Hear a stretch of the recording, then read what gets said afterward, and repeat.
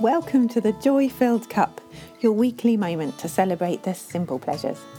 Join me as we get creative in finding joy in every day. I'm Lucy Joy, and I'll be with you as we learn how to fill our joy-filled cup. Hello, it is lovely to be back again. Oof, what's the date again? Oh, I don't know. We're into December, aren't we? And next week is Christmas. Can you believe it? Next week is the big day. Obviously, you don't need me to tell you that there won't be a podcast that day. I will be taking just a couple of weeks off just to have a bit of Christmas time, as I'm sure you will be. But as we're preparing for that, and as we're excited or nervous or all those feelings, I don't know about you, but for me, Christmas is feeling really different this year. Like the feelings I have towards it are very, very different. But I think that that's okay. It's okay to feel like that. It's okay to feel that difference and notice that change just in our world and in us at the moment. And it's not always going to be like that. And I think that that's really an important thing to remind ourselves of as we go through this time and these changes and all that's going on, is that the feelings that we feel are real and valid, but they're not going to be here forever. We are going to see an improvement, a change. There is so much growth going on in this time. And as we get to the week before Christmas, as we get to heading in to the new year, I want to think about how are we using our journal and our planning. How are we going into this new year? What are our aims, our thoughts, our focuses? Because that is really helpful to be able to come into it with a plan, isn't it? To come into it with an idea and a goal that you want to go for.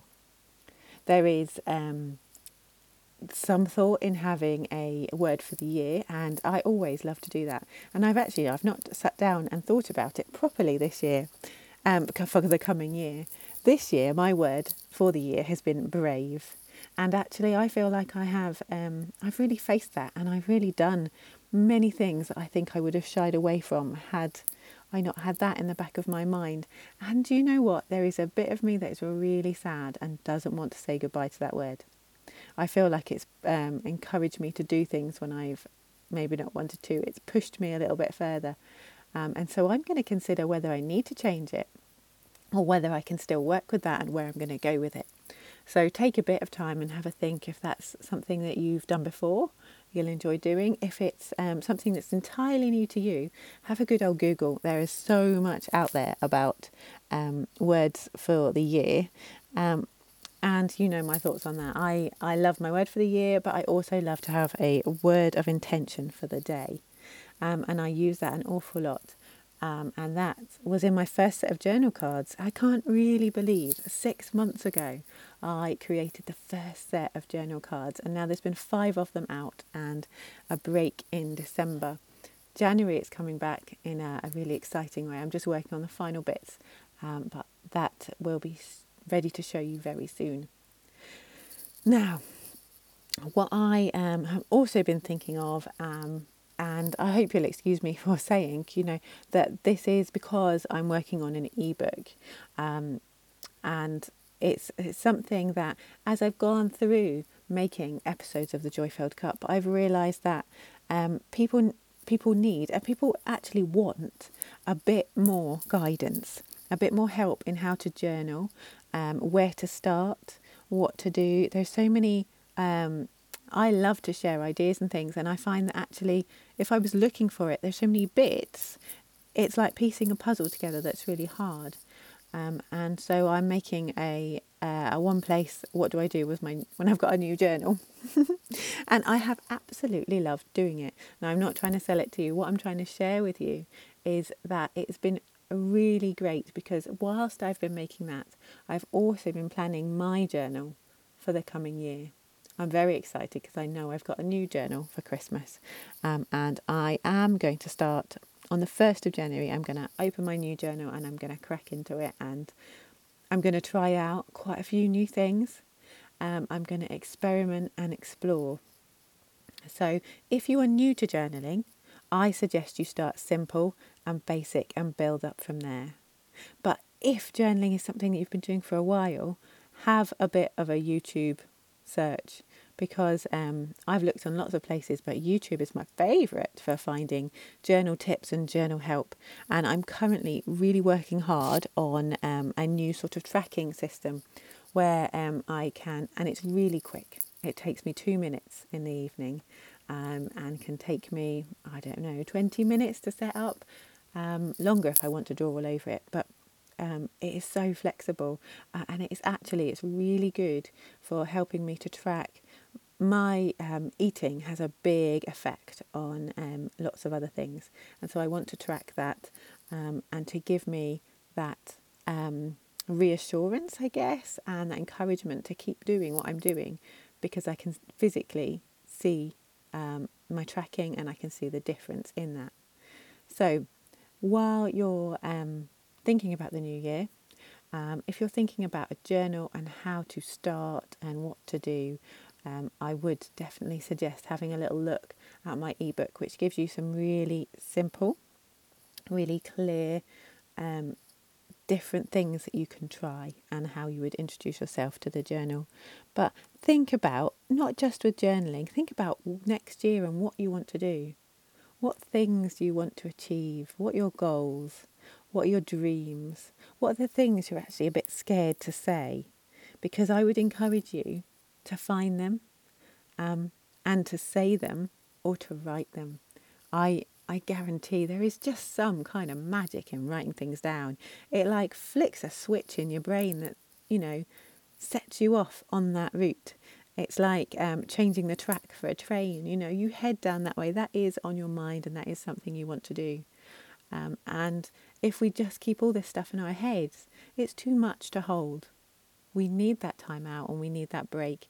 And for me, and I hope for you listening to this, that journaling and writing and just being open with yourself is a great way to give yourself that quiet moment that we all need.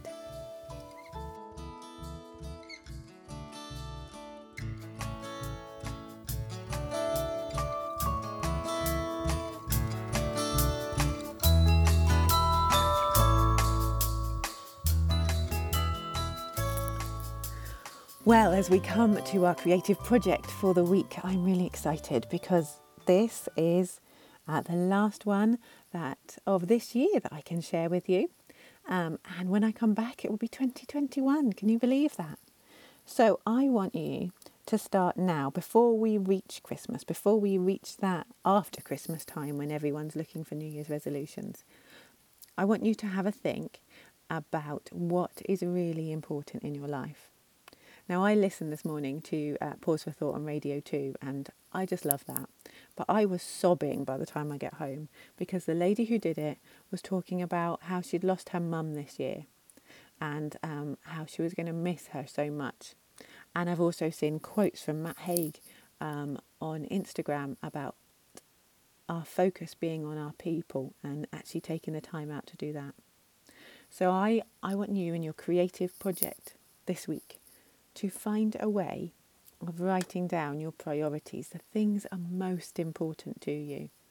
And I bet being on the internet, scrolling through things is not going to be high up there. But spending time with those you love.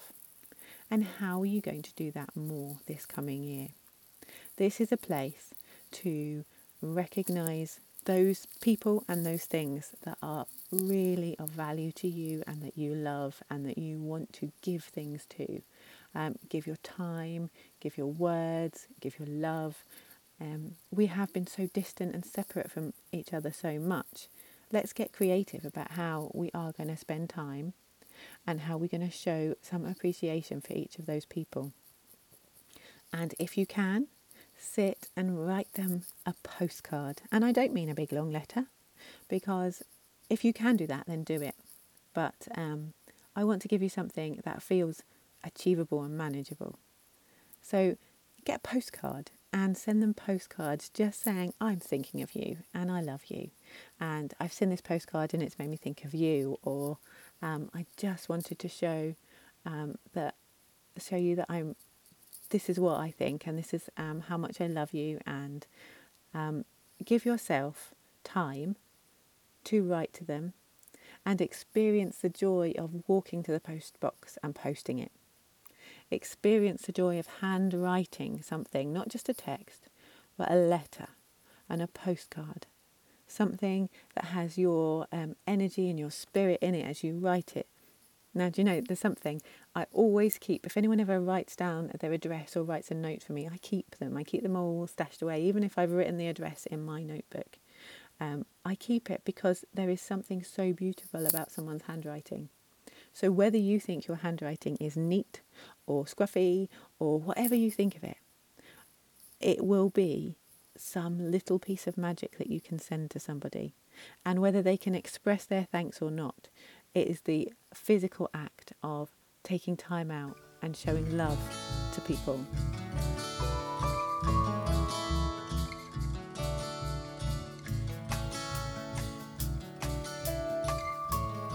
Well, I hope that has given you some ideas and things to try, and just really set you on fire for trying something new. I don't know if you write letters regularly or not. How do you feel about post? I absolutely love post, and I get to this time in the day and I am about to go and pick up the kids from school, but I know the postman might come before I go. And I love that. I love that excitement that something might come through the door. I love coming home, if he's not been before I've left, and just checking the post box outside the door. And so there is something so wonderful in receiving mail. So if we can be part of that, and we can make that a new regular thing that we do in the coming year, just to show our love to other people, I would encourage you to try and to do it. Maybe even write yourself a letter and send it to you. That would be amazing, wouldn't it? But if you do and you get some lovely responses, please let me know, and let's share this enjoyment and excitement and this care of each other, and let's encourage people to do more of that. And a new addition to the Joy-Filled Cup is a Ko-fi account. It's a place where you can financially support the podcast, where you can find out updates and overviews of what's happened. It's got the creative projects on it too. So do pop along and have a little look.